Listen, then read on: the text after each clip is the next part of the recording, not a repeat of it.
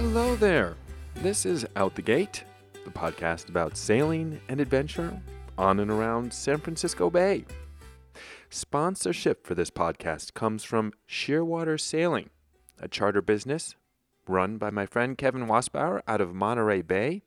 Kevin offers offshore excursions aboard his beautiful FAR 53 named Atalanta.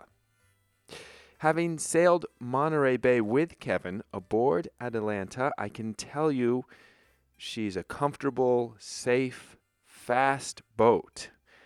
And Shearwater Sailing isn't just in Monterey. Kevin's bringing Atalanta to San Francisco at the end of the month to attend the Sail GP regatta, and you could be aboard to watch the race. He just announced more open spots for March 26.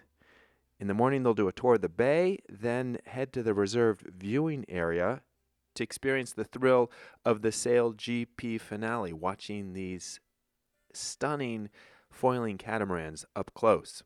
And next month, on April 8th to 10th, Kevin's offering the ASA 106 course, Advanced Coastal Cruising. He's going to be departing from San Francisco for 3 days and 3 nights offshore. No prerequisites are needed, but previous sailing experience is required.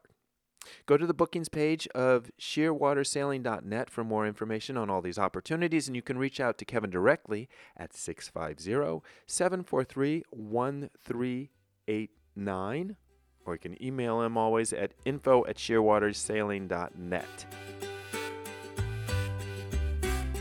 When Lauren Sloss met Alex Gleeman in San Francisco, she was planning on moving back to New York to be a journalist. He was planning on sailing the world with his brother. They managed to each do both of these things and end up back in San Francisco together, but not without many adventures together first, sailing all over the world, from Singapore to Indonesia to Nicaragua to South Africa to right here up the San Francisco Bay in the Delta. In fact, I met Lauren and Alex after reading a wonderful article that Lauren wrote for the New York Times back in October after the two of them took a trip up to the Delta. In the piece, she delves into the fascinating history and politics of the Delta's land and water, and we talk about some of this at the end of the episode. You're going to have to listen to a little over an hour to get to that part of the conversation. I enjoyed chatting with Alex and Lauren so much that this episode's a little longer than usual. So let's get right to it.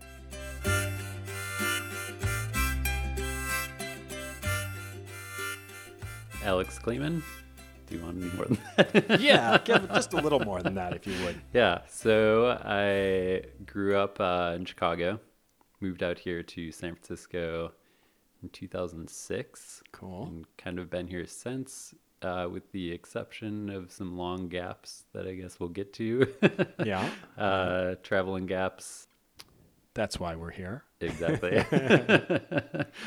I'm Lauren Sloss. I'm Alex's wife, among many other things. And I'm from the Bay Area originally, did some coast hopping, lived in Philly and New York, came back here. And I'm a journalist writing about a lot of things, but mostly travel, and recently a lot about California. Which is actually how I learned about both of you, by reading your recent article in the New York Times about sailing in the Delta, which we will definitely get to, but we've got a lot of story, I think, before we get there. You both are sailors, but Lauren, you didn't grow up sailing. I did not. And I will say that Alex is definitely the more competent sailor between the two of us, just in terms of experience and amount that he's done, and also because he's really good at fixing things, and I have no patience for that, which seems to be kind of the prime qualifier to being a great sailor. No, I did not grow up sailing. I first went out on a sailboat in the bay when I met Alex in 2010, and it was a lot colder than I thought it was going to be. Oh, man. It always is out there on the bay. And Alex, actually, you didn't grow up sailing either, did you? You just told me that before we started. Yeah, I did not. Although you brought sailing to the relationship. So where did sailing enter your life? Yeah, so I mean, the very first time I ever sailed was on Lake Geneva in Wisconsin, kind of right on the southern border with Illinois. It's a pretty popular destination for Chicagoans. Yeah. And just took a friend's sunfish out. It was actually my brother and I. It's And the we had no best way clue to what we were start. doing. And there was basically no wind, so it was kind of harmless. But Is your brother younger or older? my brother's 2 years younger, Nick. Okay. Yeah. I asked because I used to take my brother out in a sunfish, capsize it for him, and then say, hey, figure out how to get it back up. Yeah. Well, we definitely capsized multiple times that day, despite the lack of wind. But really didn't sail again for quite a while. That was just like a brief, I don't know, like 30 minutes of sailing. Yeah. Fast forward, I guess I was probably, let's say, like 23 or something, and was working in Chicago, had just finished undergrad, and some friends decided to take a class. So we took a class on Lake Michigan. Mm-hmm. It was like a 2-day class, maybe 3. So pretty brief one, but they kind of gave us the bug. And then I moved out here, and actually one of the friends I took the class with ended up in San Francisco too. So when we were out here, maybe 3-4 years later, looking out at the bay, saw the sailboats and thought, hey, we should maybe do that again. And looked into renting a boat and realized it was like $250 a day or something. Yeah. Like, It's not easy to get out on the water here. in San yeah, Francisco. right. So yeah, I was a student. We that kind of discouraged us until we came across a Craigslist ad for a Santana 22 Ah. for $1,000, and you're like, hey, if we go out 4 times and sell it, Right. yeah, It's a better deal than joining the club. yeah, Than renting a boat. Yeah. So we did that. We split it. My brother and I and my friend. Now you know what they say that the one of the most expensive things can be a free boat or a cheap boat. Yeah, thankfully, knowing nothing really at all about keelboats and purchasing this boat, we got very lucky. It was, pristine shape, no, but like very structurally sound. In fact, like probably one of the better bay sailing boats that I've owned. Small and wet, but heavy, sturdy compared to. So basically, we sailed this boat probably for about a year or two, and really we're using it a lot, right? Like going out, maybe not every weekend, but every other. It was basically just what we did, friends. And What was your impression of sailing on the bay after learning on Lake Michigan? Lauren already said she found it a Yeah. lot colder than she had expected, but I'd lived in San Francisco enough to know the wind and fog and that it's not a warm place. Yeah. And so I didn't really have high expectations for I was expecting to basically just take a shower every time yeah. we went a cold shower, which is very much what it was. Particularly, the summer days out here. Yeah. You're lucky, or the lowest it'll get is 20 knots. Right. Right in the slot. We kept the boat at Fort Mason and at Gas House Cove there. Uh-huh. So we were basically right in the thick of it. The result of that was a lot of learning through mistakes. I don't know how many times we tore that mainsail. Probably like 3 or 4. That'll teach you when to reef. Yeah, exactly. Yeah. So that's how we learned to reef. It was like stitching that thing back together by hand. That's really how we learned to sail, was just shoving Yeah. off and getting knocked around in the bay. Yeah. When I met Alex, he was a super competent sailor. He'd been doing it for a number of years. I think you were on your second boat. No, you third. There are a lot of boats. But when I understood that they'd mostly taught themselves on the bay, that really blew my mind. I mean, for like all of the sailing we've done in various places, the bay is just the gnarliest in so many ways. The traffic, the currents, the wind, there's a lot of factors to take in. So I was very impressed, and I'm glad I wasn't there for the first few times. It sounded pretty intense. I mean, it's a great body of water for learning on because you get your hard knocks in. If you sail here, you can sail just about anywhere.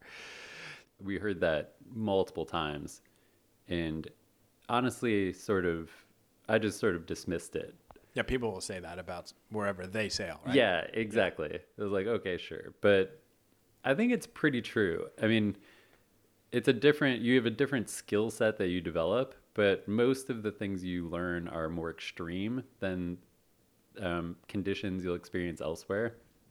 So it's pretty true. Like traffic wise, pretty busy. Learning to navigate container ships, tugboats, motorboats, sailing races. It's all there. And then add navigating that all with 25, 35, 40 knots of wind. And that's a whole thing. And then add to that getting pushed around by 4+ knot currents. You really learn to look at the weather forecasts and look at the tide forecasts. And then you get to add on low visibility with fog. Yeah, exactly. Yeah. So I do think there's some merit to that. That said, you don't learn like there's skills that are missing for like cruising that you don't learn. But in terms of boat handling, I think it's pretty true. I read that when the two of you met, well, I should let you tell the story here. But from what I understand, you met in San Francisco and were both headed elsewhere. I'll also just back up slightly to answer your previous question because it'll get chronologically correct then. Okay. We owned one boat and then the Santana 22. Mm-hmm. And then we were going out so frequently with so many friends that we ended up getting a larger group of friends to pitch in on a slightly larger boat. Okay. Hunter 25, which... Oh, I had one of those. Yeah. Handled very differently. I bet than the Santana. The Santana was glorious. The 125. And basically there is some momentum gathering just even in our group. You know, you can only go under the bridge so many times before you start to visualize going further. We would go down to Half Moon Bay. And somewhere in there, this having been somewhat of a subject beforehand with my brother too, the idea began to form of a longer trip. So this is getting into your most recent question of like what our plans were. Well, before we get there, your brother had also decided he was interested in sailing independent of you? Yeah, so my brother was in on the first boat, the Santana. Oh, okay. So he was here in the Bay Area. He was here in the Bay Area. We had, my brother and I had done the Camino de Santiago, a long hike across Spain. You know, it took about a month. It's a relatively popular thing, but we really liked the format of just this like long trip, nomadic almost, running into people, but with like a purpose. And you knew the two of you traveled well together. We knew we traveled well together. Yeah, and I'd say like that trip combined with previous trip where we were in Croatia, you know, we're trying to spare every penny we can. We're students and, you know, cheap. Yeah. And we came across another group who were also traveling very cheap. And then we learned that they were traveling on a sailboat. I think they'd rented it, but basically they didn't need to pay for accommodation. They were cooking on the boat. Yeah. And so we sort of had this realization that maybe a boat is a good way to travel that's cheap and also have this like long destination style travel involved. I really relate to that idea of sailing as a vehicle for, literally a vehicle, but a way to travel. Yeah. I mean, I love sailing, but if you really pressed me on it, I would say it's a means to an end. Yeah. Agreed. Yeah. It's hard to pinpoint when we sort of decided that we actually wanted to do this. It was an idea that had been like tossed around maybe even since we first met that group in Croatia. I don't actually know. I know we'd talked at some point then about like, oh wow, like sailing around the world would be cool. But I'd say it didn't really actually become kind of a realistic thought until we started going out in the bay all the time and started like, you know, slowly upgrading boats and getting down to Half Moon Bay, and sort of I found myself starting to volunteer to race, and like part of that was I liked it, but part of it was me thinking, oh, this will teach me a lot. So it sort of was evolving, and this is right about when Lauren When and I you met then. So I want to hear from Lauren. What did Alex tell you about these plans when you guys met? Great question. Nothing at all for the first 6 months that we knew each other. He contested this for a little bit, but in general, my memory for finite detail is a little better than his. So I'm going to stick with my story, which is that That's my story, and I'm sticking with it. 6 months in, we were out drinking beers at the Church Key in North Beach. Great spot. And Alex dropped that he and his brother were planning on sailing around the world and that they'd be gone for at least a year, which in retrospect is hilarious that they even tried to pin it to a year. But he wasn't quite sure how long. So I was like, interesting. Meanwhile, my plans at the time, I was going to go to New York and go to journalism school and live in a city that I'd always wanted to live in and pursue a career that I wanted to get into. And before I met Alex, I wasn't sure if I'd ever come back to the Bay. I probably would have. It's hard not to come back here. But I had big ideas of my New York journalism career. So yeah, Alex dropped this on me when I was already planning on moving to the East Coast and trying to convince him that we should attempt long distance. So he was pretty skeptical of that, which is fair. It was reasonable, but I'm very stubborn and very persistent and persuasive, obviously. And persuasive. And yeah, no, I mean, that was all tough, but I thought we had a good thing and didn't see any reason to end it for something as minor as an around the world sailing trip that will only take a year. Only a year. What did you think about this, Lauren? Frankly, I thought it was pretty badass. Right answer. It didn't occur to me as being as approachable or realistic as I would later come to see it.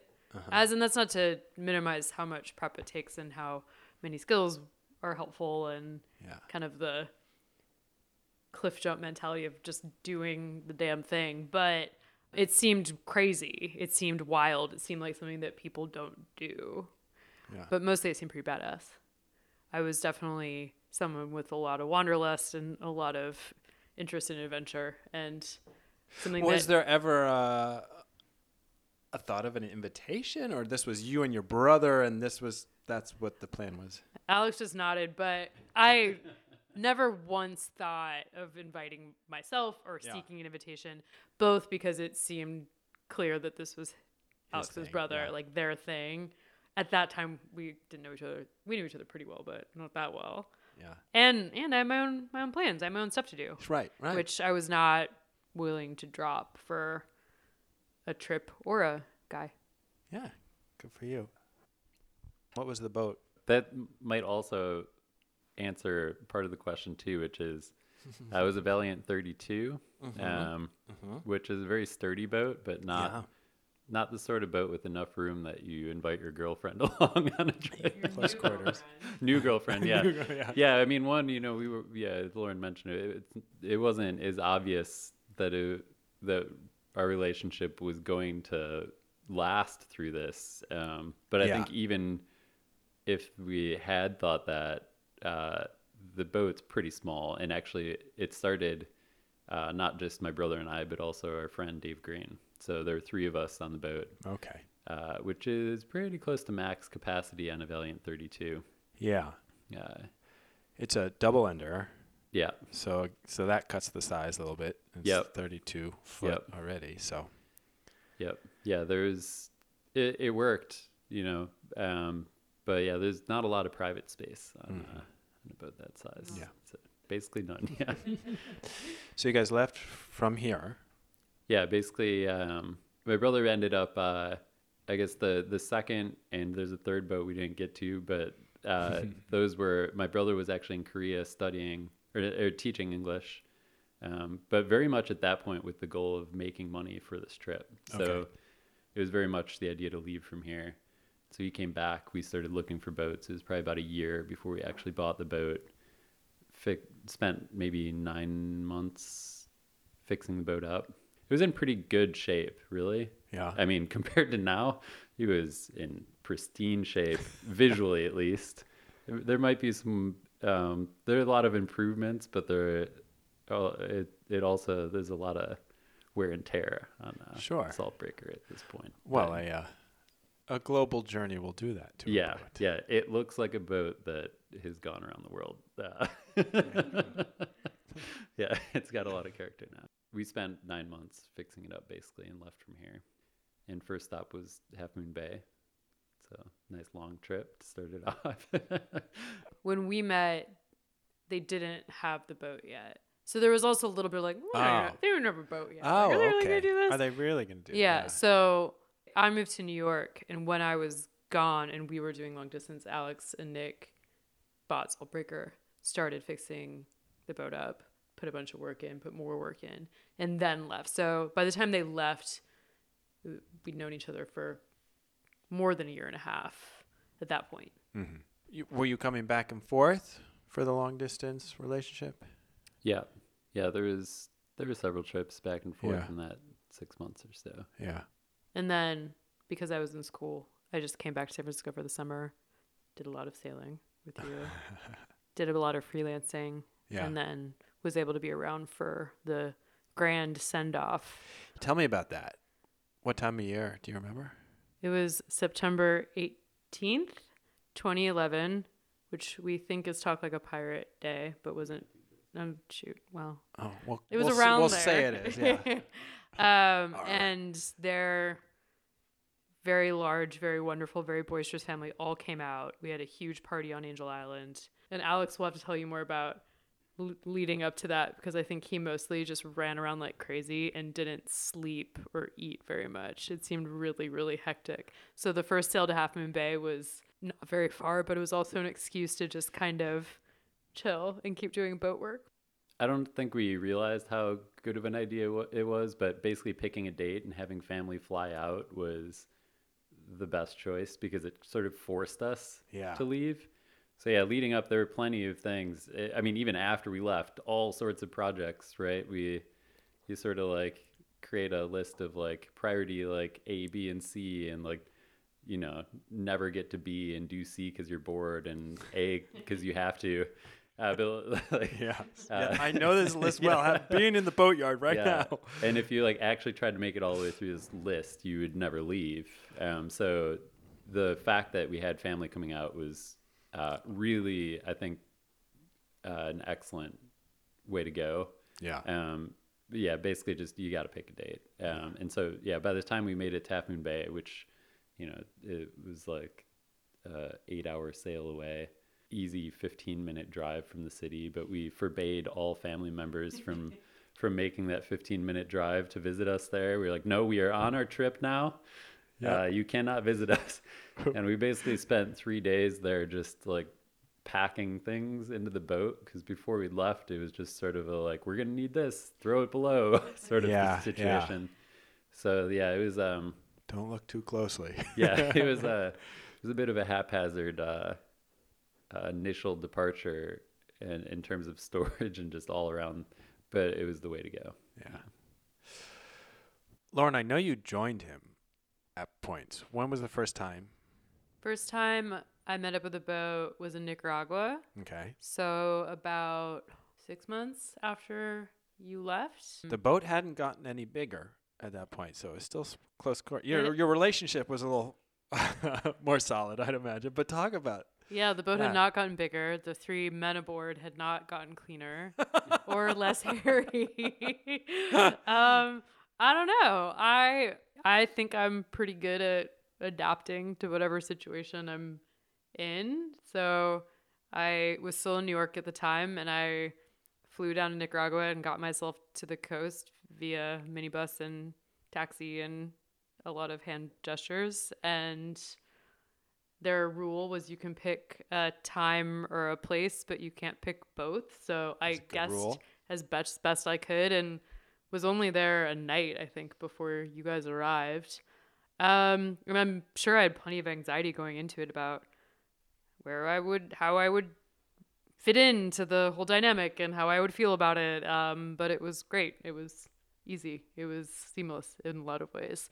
Not hurt by the fact that sailing down the coast of Nicaragua was super exhausting, and we only did long day sails because it was so gnarly. And I can let Alex speak a bit more about why it was so gnarly. So we were just so tired that it didn't really matter what else was going on. It was just like beat into chop all day and then drink really good rum and then collapse. So yeah, I fit right in, I guess. So what was it the beating that was gnarly, or what was the Yeah, so basically off of that little stretch in Nicaragua, you get what are called papagayos, which are winds that are coming, basically squeezing through. You know, you're pretty close to the canal and like the isthmus there that has the lowest elevation, and so all of the trade winds in the Atlantic are kind of slamming through this point and funneling through. It's you know, like if we're talking about the Bay Area is a great way to learn things. Yeah. It's similar, right? Basically, just all the time you have 40 knots of wind.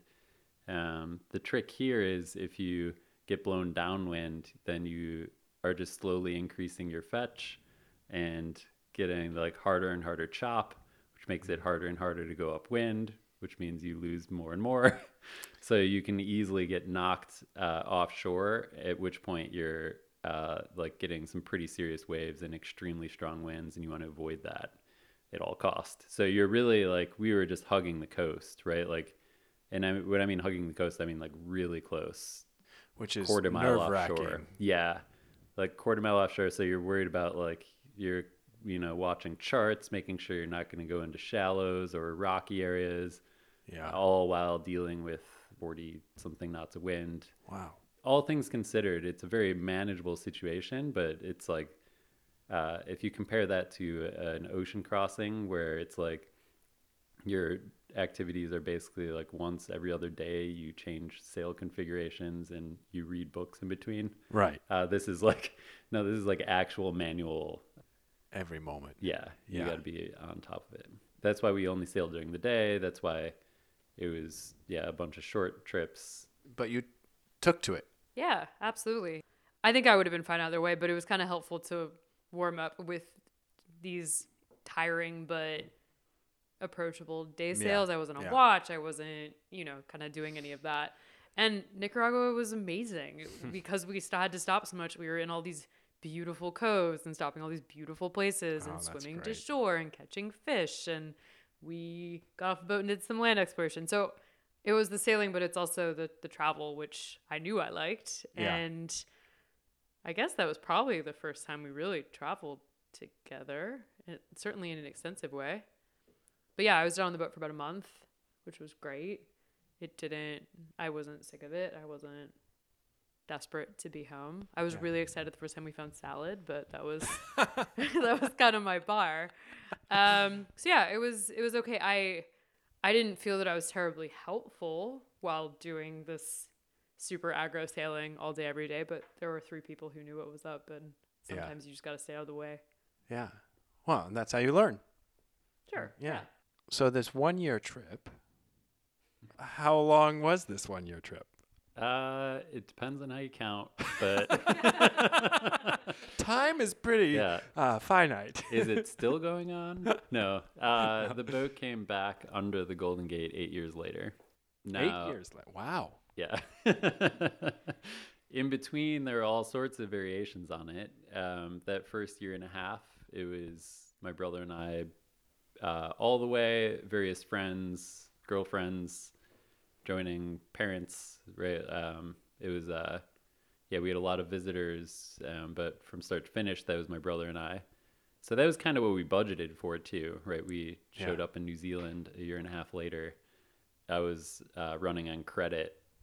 So, not like deep in debt or anything, but it was time to start working more.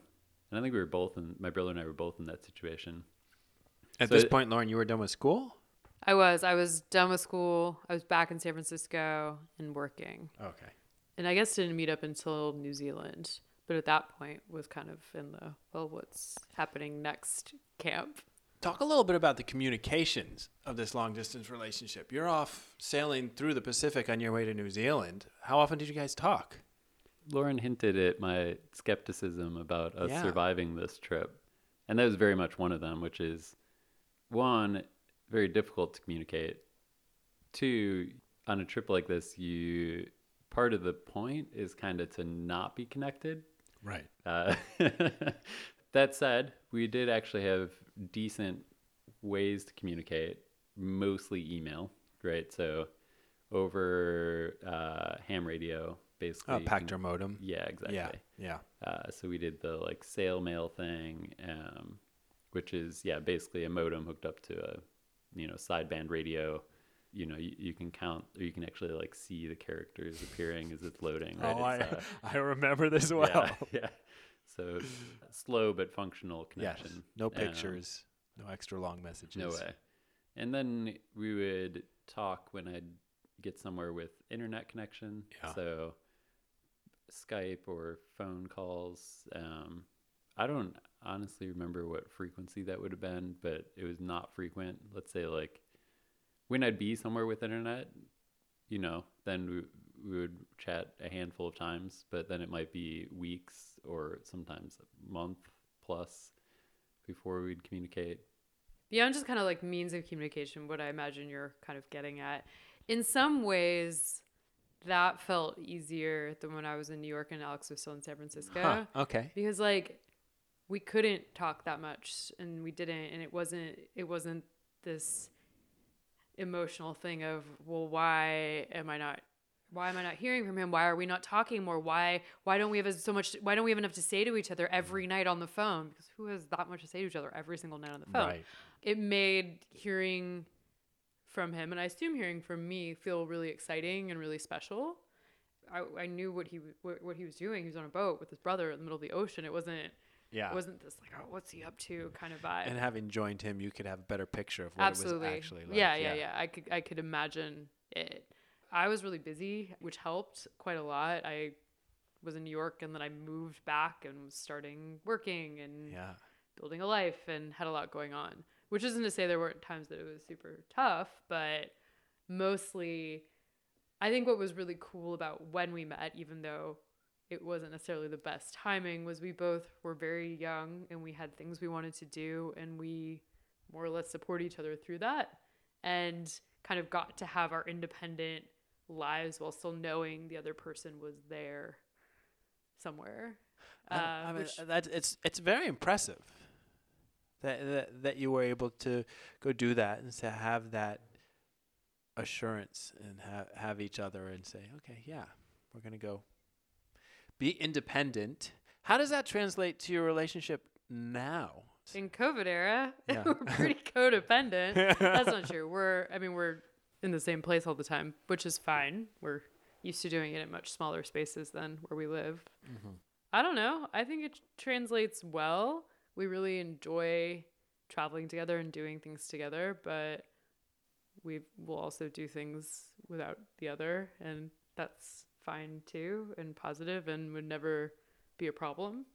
I would say lessons from the long distance part are maybe less obvious now. Apart from it just being like totally acceptable for either of us to do anything like independently, right? Even since then, Lauren's done travel like solo trips to Guatemala. Mm-hmm. And it's just sort of like not even blinking an eye, if anything, like encouraging that, because we know it's healthy. Mm-hmm. Lessons from the boat trip are more just how to live in a small space together, which is probably actually more practical. Lessons to be learned. Lessons for COVID times. Yeah, I mean, honestly, after, we've left out some gaps, but there are long periods where Lauren and I were alone on the boat too. And, it's a learning process how to live and function in a small space with just you and your significant other. Yeah. And so we sorted that out on the boat. And then tell me about some more of the specifics of that. Where were you sailing together, and what were some of the highlights and lowlights? Right. So I guess if we left off in New Zealand, Uh-huh. that was sort of the end of the first stage of the trip, I would say, which is, yeah, about 18 months. My brother and I, by the end, it was pretty clear that we, love each other and get along very well for brothers, but that doesn't mean we don't get on each other's nerves. I was ready to work more. I was looking for just like a mental engagement that like a work project gives you. I had a beautiful girlfriend back in California, so I did spend like 4 or 5 months in New Zealand working remote. My brother took up a bartending job, and it was kind of unclear what the future of the boat was at that point. That was very much phase one, I think. After that, the next several steps become very much my brother's story. It was unclear to me. I would have happily sailed more, but like, was an around the world trip in sight? Like, I'd say definitely not for me. I'm not even sure if it was for my brother, but probably like a little bit more back of mind. But he decided him and his girlfriend at the time were going to sail up to Indonesia. Okay. And so, if I had just really quickly give a rundown of the rest of the trip, it looked like, phase one to New Zealand, brother sails to Indonesia. Lauren and I express interest in sailing around Indonesia, so we sort of tag out for 3 months or something like that. Okay, so let's zoom into that point before you get to the end of the trip. Where did you pick up the boat? My brother took it back up to the Pacific Islands, so he hit Fiji. Basically, we didn't hit Fiji before. We went from Tonga to New Zealand. Okay. He went back up to Fiji, Torres Strait, through to Indonesia, hopped through Indonesia a bit, stopped in Bali. We picked up the boat in Bali. What year was this? This was, 2015. 2015. I'm fascinated with cruising Indonesia. Yeah, I do think it's gotten a lot easier. At the time, I think we were the last year what they call the kite, which was like a cruising permit you needed. Oh. There was just like this insane level of bureaucracy that made things kind of frustrating. Like, one of those classic, like these are the sort of issues that sailing in the bay does not prepare you for, right? Which is just like all the bureaucracy of entering and exiting countries. Yeah. And this is like a particularly archaic form of like, great, you need to renew your permit, but you need to renew it in this place, which is actually like upwind, the opposite direction. And so it's just like a lot of, anyway, at this point, I think that's gone. And so that helps a lot. Bali is a challenging place, but a very beautiful place. I got to say, I have pretty mixed feelings about our time in Bali, and I'm sure Lauren can add in there.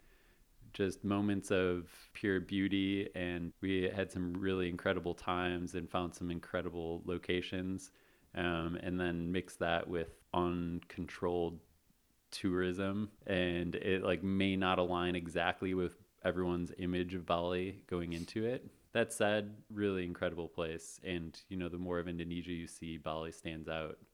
It's just like the cultural difference is very obvious. So where in the archipelago did you guys sail? We joined in Bali. You joined the boat in Bali. Yeah, okay. Our intent actually originally was to do a little, not quite reverse loop, but back east and then back to Bali, which would have included, Flores Island, Komodo Island. Anyway, that was the original idea. We got to Bali. We spent about a month just fixing the boat up. Lauren, Not was this your introduction to boat work? not my introduction, but definitely my immersion. And it has to be said, Alex did the lion's share of the work, not least because it involved trying to fix the diesel engine, which no way. I'm right around. Okay, can't do that. It's amazing how much time you can spend on a diesel engine when it's a sailboat. Yeah.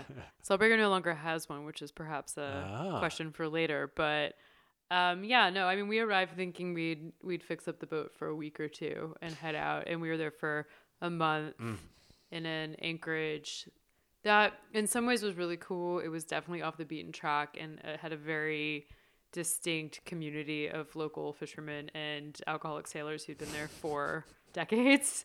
But it was a kind of cool spot to find ourselves. That said, there was some raw sewage. We couldn't go in the water. It was kind of gross. Yeah.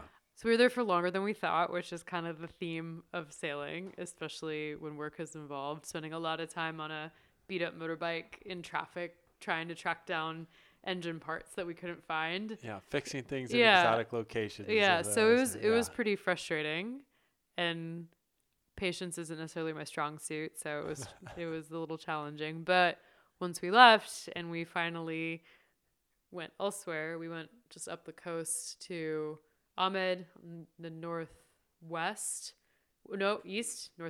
part of the island, and just stay there for 2 weeks. It was like, oh, this is incredible. I mean, we were moored over some of the best snorkeling I've ever seen, and we could catch little mackerel to fry up for dinner and swim to shore, and there was tourism, but it felt way more under control than parts of southern Bali that we've been spending time.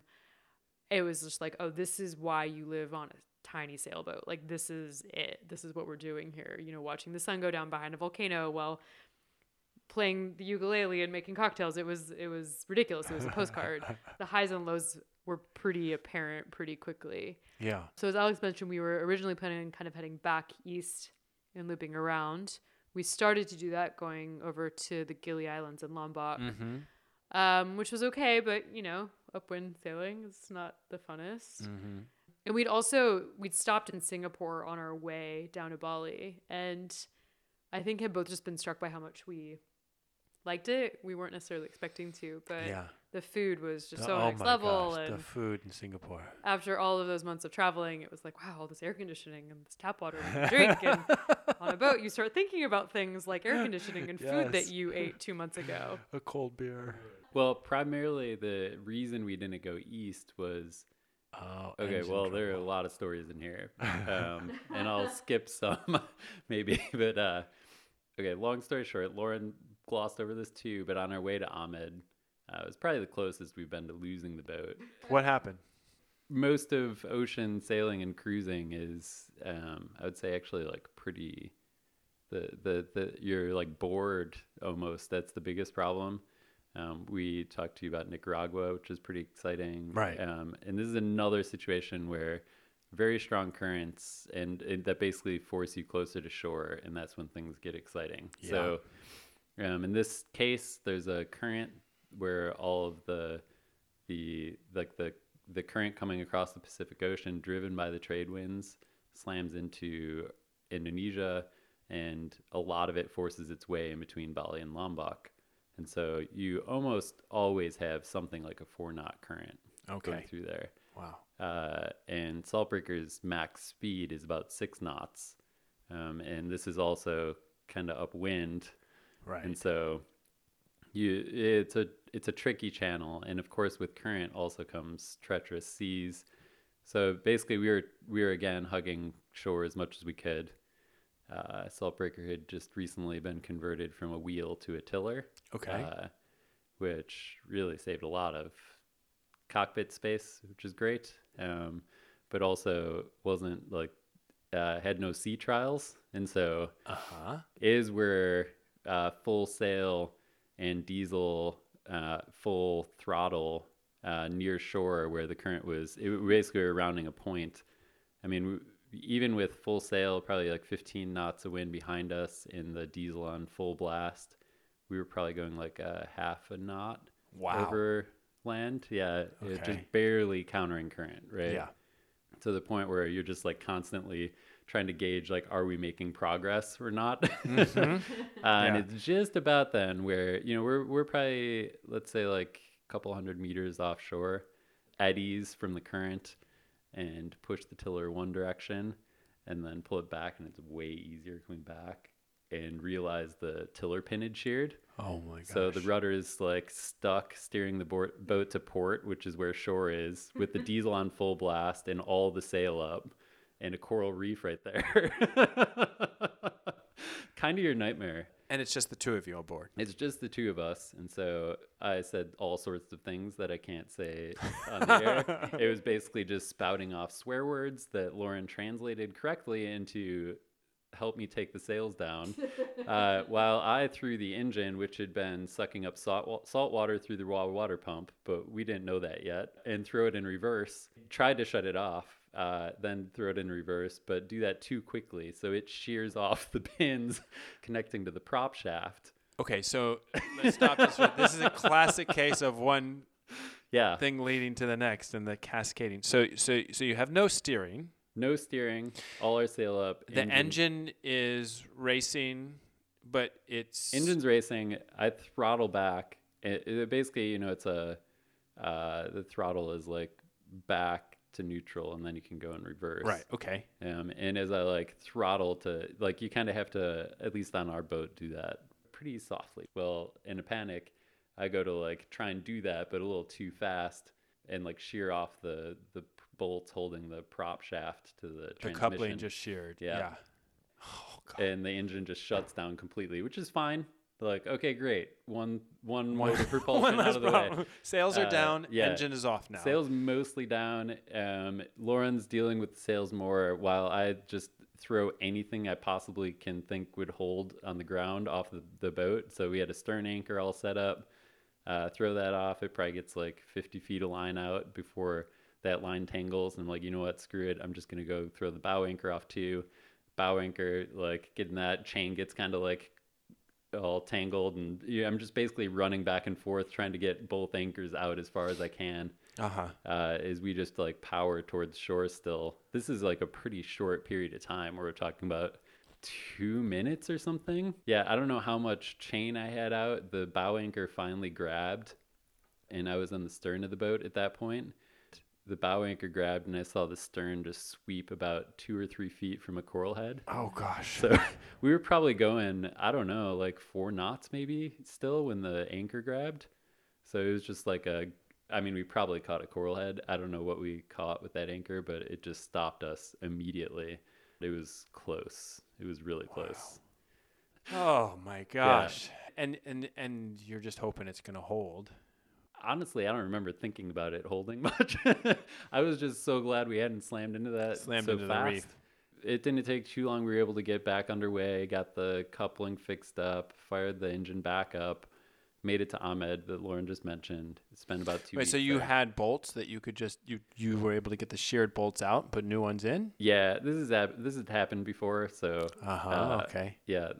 That's a skill that I guess you don't, one of those skills you don't want to have, but you have sheared. This was a known problem. Sheared bolts in the prop coupling, no problem. Can get those out. And you were able to fix the tiller as well. So that just needed another bolt too. Another bolt as well. Yeah. Yeah. Basically, it was without going into details, but the bolt that was in there had a little bit of wiggle room, and so it was a corner on the one of the fittings that basically the bolt was just all in shear in one spot. So a slightly different size bolt and a few hacks, and it was in much better shape. But I alluded also to the fact that little did we know the raw water pump. Right. This is one of we hadn't really been running the engine since we'd even gotten to Bali. And so this is really also the first trial with that. One of the seals must have gone bad in the time. Saltbreaker spent a handful of months in Bali with no one on it. Yeah. Who knows if it's during that time or what. But anyway, one of these seals must have gone bad because we were getting salt water through the raw water pump into the engine, basically making mayonnaise inside. So all the oil was turning to a gray, thick substance. And we didn't realize that until we got to Ahmed and I went to go check the oil after this whole endeavor with, throwing it in reverse, etc. That was a really long way of saying our plans changed, which is a pretty unsurprising occurrence when you're sailing. But our original intent of heading east quickly turned to a let's go as much downwind as we can. To a place that might have the engine parts we need. Exactly. Yes. Yeah. So suddenly I understand that type of scheduling. Yeah. Yes. Singapore quickly escalated on our priority list, where it would normally be a place that just fly and visit to, but Right. now it was actually it would be nice to make a few repairs there. So how long were you all sailing together then in Indonesia? 3 to 4 months on the boat, not all of which was spent sailing, of course, but it was part of a longer, I think, 6-month trip where we did a bunch of land travel too, just around Southeast Asia and Japan, Nice. which was amazing. But yeah, we headed west, which ended up being really cool. We went to islands that we knew very little about that were all really unique and really different from each other. And we were very often the only Westerners, period. It was also during Ramadan, which was really interesting because Indonesia is heavily Muslim outside of Bali. And it was in many ways super cool, just like a super different time to be exploring. It also meant it was really hard to get provisions since so much was closed when we would go to shore to try and find things. But when we arrived at Belitung, which was I think our last stop before kind of the northern part of Indonesia, right across the channel from Singapore, it was Eid, so it was the end of Ramadan, and there were just families who would converge on the beach for vacation and celebrating. And we, ramble up to shore. We're both pretty tall. Alex is really tall, really Western and scraggly and salty haired. Hadn't really seen anyone much, period. And it's just this beach full of people who descend on us and are handing us their children and taking photos of us and with us. And one family just pulls us to the ground and starts feeding us. As travel experiences go, it's pretty hard to beat that. Yeah. So it ended up being a really great trajectory in places that we went. It was also kind of challenging sailing. These were almost all like 3-night passages. So nothing too long, but also meant it was pretty hard to get used to the schedule in that period of time. It's like just long enough that you're exhausted and just short enough Those that are hard. you don't acclimate. Yeah. Tons of shipping traffic everywhere. Tons of unmarked shipping traffic everywhere. Oil rigs, compared to other sailing trips that I've gotten to do, like this was just the most you see. So night watches, you're not messing around. You're like actively looking for things. That's a busy part of the world. Absolutely. Shipping. Yeah. I hit something on my very first night watch. It was a gosh. fish attracting device that was not lit, and we were more than 10 miles offshore. And I just stood up and looked around. It's kind of like right before dawn, so still no sun, really dark. Look around, don't see anything. Sit back down, and then just boom. And Alex, who's trying to sleep below, just comes like running up, like, what just happened? It was like a big pontoon basically with oil drums on it and stuff dangling below to attract fish, and fishermen would come out unmarked, couldn't see it, but was totally fine. Unlit. Yeah. Yeah, but Wow. I've still not lived it down, at least for myself. Alex was nice about it, even if he gave me a little bit of a hard time. So yeah, great sailing. You're never going to see that in the middle of the night. Yeah, great sailing. Hard, not the like easiest thing as a couple, but we figured it out for sure. We got engaged on that trip. So Well, tell us that story. we were off of Belitung, and I was having a day where I was in a mood and the boat was rolly. And our plan had been to go to just like there were a bunch of little spits of islands all around the main island and have a bonfire, which Alex had talked about as being one of his favorite things to do while sailing, which we hadn't done yet. And so I was being kind of cranky, but pulled it together. We found a beer on shore, which helped. Just the one, been a while. And so we go over to this island around sunset, and Alex built a fire, speared a couple fish, we were cooking, hanging out.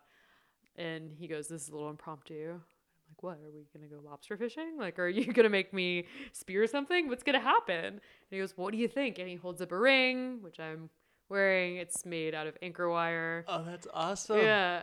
And I love was it. very taken aback and surprised, and was like, are you proposing? He's like, yeah. I said, yes, of course. He'd smuggled our last bottle of wine onto the island. We had a great night, super fun. Challenging, but overall super positive. And I came out of that ready to be on land, but also much more open to the idea of doing a longer passage, a longer trip, in large part because Alex had spoken so much about how those short hops in some ways are harder and the longer way is hard in a different way, but kind of physically gets easier. Yeah. Have you done a longer passage together yet? Yeah. But I guess that even leads into the next steps of the trip, which was from there, we left the boat in Malaysia, basically Singapore, and my brother went back to the boat sometime later and basically took it from there up kind of around Java, across the Indian Ocean to South Africa. Okay. That sounded like its own adventure. I don't have the stories from that one, but it sounded pretty unpleasant. The Indian Ocean was not his favorite. Yeah, I've heard it's tough. Yeah, I'm sure there were some great moments in there too. Madagascar sounded pretty great, but he then brought the boat all the way to South Africa, and we're probably talking like a year and a half later. At that point, then Lauren and I, and my brother and his now girlfriend, but like very recent girlfriend, all four of us crossed the Atlantic together. Oh, okay. So we've definitely been on long passages together, but not just the two of us. Yeah. You were mentioning that in South Africa you met Delos. I wanted to ask you about the community, the people who you've met along the way, the sailing community. I mean, the sailing community is amazing, right? It's I think one of the things I like most is where you pull into an anchorage and who knows where you are, but the more remote you are, the more likely it is that you like pass this boat and you give each other a little wave. Yeah. And like do your own thing.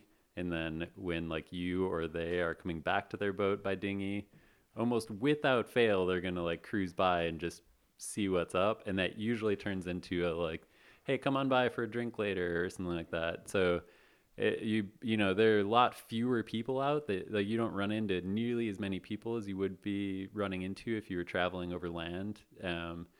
But when you show up somewhere in an anchorage, you basically have like immediate friends of some sort. I think that's amazing. We've met some really great people over the trip. I mean, really, there were some that were kind of from the very beginning. I guess we didn't touch on this, but like from California, we started with the Baja Haha. Yeah.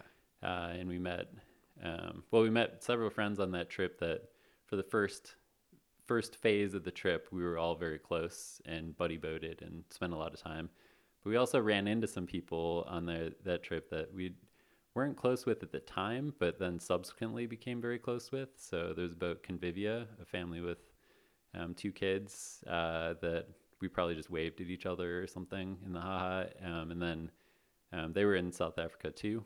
Paths cross inevitably. Yeah. And so, you know, Convivia and great friend Doug, who was, I guess, on a couple different boats over the course of the time we knew him. But Doug and Zuleika, we met them in French Polynesia, and fate just, I guess, led us to like basically be in the same places at the same time, almost entirely through the duration of the trip, right? Like all the way to Panama. And then, and you meet, you know, like really one of our better friends now, even Connor, I met in Polynesia. So, and he, you know, lives around, well, now in San Diego, but yeah, you form pretty strong friendships pretty quickly. Yeah. In these sorts of situations. And that's really one of the highlights. The locations are like, that's always great too, but I feel like you inevitably meet interesting people sailing. And interesting might mean some spectrum from like doomsdayer to like but somehow that doesn't matter because you have the all, common totally. Yeah. Oh yeah. No. Yeah. People who you may not immediately bond with in any other situation, you have this common thread immediately, and so you get it opens you up to a much broader spectrum of interactions. Yeah. And that applies not just to other sailors, but I think also to people on land and the communities. Indonesians on the beach. Yeah, I mean, you know, some places you show up and it's I guess like South Africa, right? Like Cape Town, you pull in there, it's like, well, you're just kind of anyone. But a lot of sailing, I think, particularly when done right, or maybe not right, that's the wrong word, but cautiously and like smart, involves waiting for weather windows, and like thinking a lot about the best time to do these passages, etc. I think that's how you avoid a lot of the super hairy situations. And the result of that is spending times places where you didn't necessarily plan to. And so sometimes that's a place that's just like another city, but sometimes it's a really, really small community that you would just absolutely never go to any other time, just period, right? Like we spent, I forget how much time, but like at least like 3 weeks, I think it was maybe more than a month, in this tiny town in Tonga that we like actually thought we were about to leave, but then a storm cropped up in the forecast. And so we, after having like gotten our visas stamped, turned around and went just right back to this place. And like that sort of place, you're just never going to go there. And you are like, similar to meeting other sailors, you are in just like such a small community that you're just immediately welcomed in. Those kinds of things are so special. That's what it's all about in my mind. I know some people really like crossings. I don't dislike crossings. Some of my more fond moments sailing are on crossings, but for the most part, you're kind of just trying to figure out your sleeping schedule, and you're kind of always just a little hazy in your reading, and it's almost like boring mixed with these glorious moments. I don't think I would do a really long passage if there weren't these experiences waiting at the end. Yeah. I think it's very, like, I wouldn't just like leave San Francisco and go sail like 3 weeks out and 3 weeks back to end up back in San Francisco, right? It's all about where you end up in my mind. Yeah, I hear that. You're not a motissier. Yeah. Yeah, I'm just going to keep going. No, I relate to that a great deal. I just glanced and we're already over an hour, which astonishes me. I'm just enjoying this conversation so much, but I'm going to jump us forward chronologically because I mentioned that we would talk about the Delta.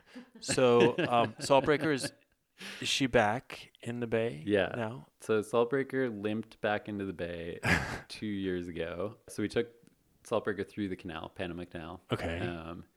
And then my brother decided to sail it back up to San Francisco, a trip which he invited me on. The Baja Bash. And I considered and thankfully did not do. Because this trip, which like at least at first it was like, oh yeah, probably going to be a month or so. And, you know, I was like, oh, that could be kind of fun. It would be pretty great to do this long trip and end up back in San Francisco. Turned into like 70 something days, 72 days. Oh gosh. Just a combination of bad luck and the boat finding some limits. Made it back in the bay about 2 years ago, and then spent pretty much a year repairing the chain plates, so switching it to external chain plates. Oh, okay. Which is actually only 50% done, but is one of those projects that's like peeling onions. So yeah. Oh, got to replace the chain plate. Oh, wait, what's up with these bulkheads? Oh, they're delaminating. Project oh, not just the creep. bulkheads. Oh, also boy. this one. Oh, how did this boat stay together? I guess I'll just rebuild the whole starboard side, like furniture and all, because I had to cut it all out to get to, like, it basically turned into this big project. And the reward for me finishing the project, my personal reward, was to take the boat up into the Delta. Nice. So yeah, Alex was kind of starting to think about these repairs, which we didn't realize would be so extensive, common theme, in earnest in like winter of 2020. And then pandemic hit, everything shuts down. But fortunately, we could still go to Alameda and hang on the boat. And Alex started doing a ton of work. And at first, I mean, spring 2020, we're like, oh, well, yeah, we'll just slap those chain plates in and we're going to go up the Delta this summer. It'll be great. It'll be warm. It'll be so cold in the sunset. We can just go hang out, explore. We ended up doing that a year later, but it was great. It was an amazing trip. We sailed up in May. That first week we were up there, we were buddy boating with a friend who'd gotten a boat during the pandemic. It was his first time kind of sailing period, Fun. which was a good learning experience, I think. Challenging, but good. And we just bopped around a few different places. It was definitely just kind of relishing in the strangeness of the landscape and how different it was compared to what we were used to, both in the bay and also on the ocean. Yeah, it is. It's a really unique place. And you got into a bit more of the history and ended up writing this fabulous article for the New York Times. So tell us a little bit about what you learned about the Delta. When we were up there, I started seeing these signs everywhere we went saying, "Stop the tunnels, save the Delta." Mm-hmm. Like, what does that mean? Because I'm an uninformed Californian and hadn't been paying attention apparently for the last 30 years. But the Delta, basically since the early mid 20th century, has been kind of a fulcrum in California's water supply. And I'm actually in the middle of reading a really phenomenal book about California water called The Dreamt Land by Mark Arax. Highly recommend. The Dreamt Land? The Dreamt Land, Okay. yeah. The premise of which is, this is oversimplifying, that the vast majority of California is just created by humans, in large part by diverting water in extreme ways. Huh. And so the Delta, as it exists now, has really only existed for 50 or so years, maybe 50 to 100 years. Originally, the Delta was a vast wetlands, marshland ecosystem.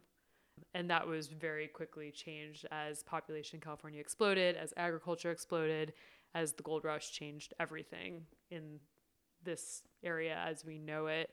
And that translated in the form of building levees to control where the water went and to expose farmland, and dredging rivers and canals, in part for easier transport, in large part because of hydraulic mining in the Sierra, which was clogging the waterways beyond comprehension. Hydraulic mining for gold. Yes. Yeah. Completely altering the flow of rivers. The San Joaquin River, as it is now, is not actually the San Joaquin River. It's like Wow. another river diverted. I couldn't possibly begin to explain it off the top of my head. It's wildly complex. But kind of through the course of that, the Delta became this weird intersection of water and ecosystem and communities, people who live up there in small towns that have been there for anywhere from 100 to 150 years and don't want their water taken away or don't want their homes underwater. And it's difficult, and I'm not going to try and really state an opinion, it's difficult to know what the right future is, because the inevitable thing from all of my research is the Delta as it exists now is not going to exist forever. Something's going to change. And whether that's a choice we make or something that happens due to rising sea levels or extreme drought or earthquake kind of remains to be seen. Wow. It's fascinating. Just the idea that we've so altered this land and it's going to continue to change. I mean, there's something comforting in that change is always happening. But it is such a strange landscape, especially to sail through and to be on the water and look up and see cars driving by and to look down on farmland, which is receded so far below the water level as these levees have gotten higher and higher. And there's also kind of nitty-gritty detail about the type of soil that's in much of the Delta that will blow up, will dry up and blow off. So it's a lot of topsoil loss as well.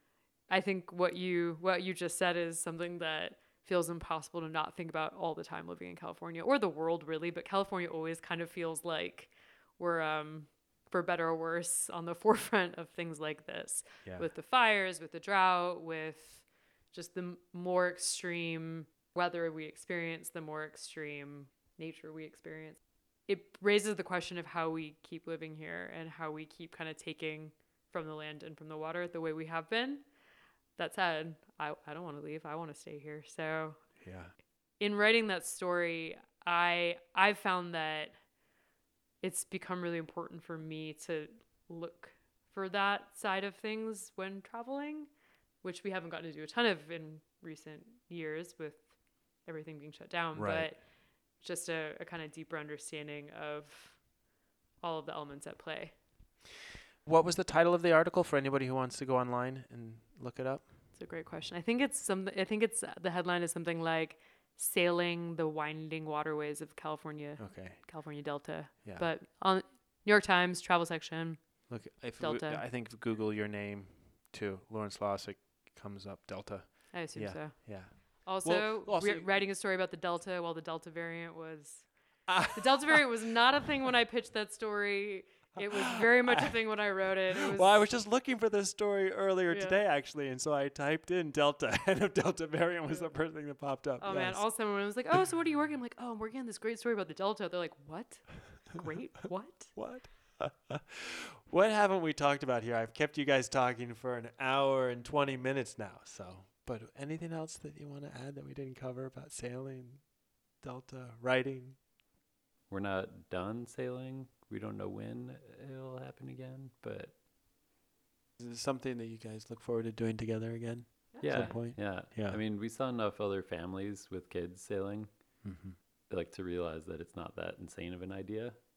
So whether that's in our future, like kids are in the future or not, I think either way, there'll be sailing involved.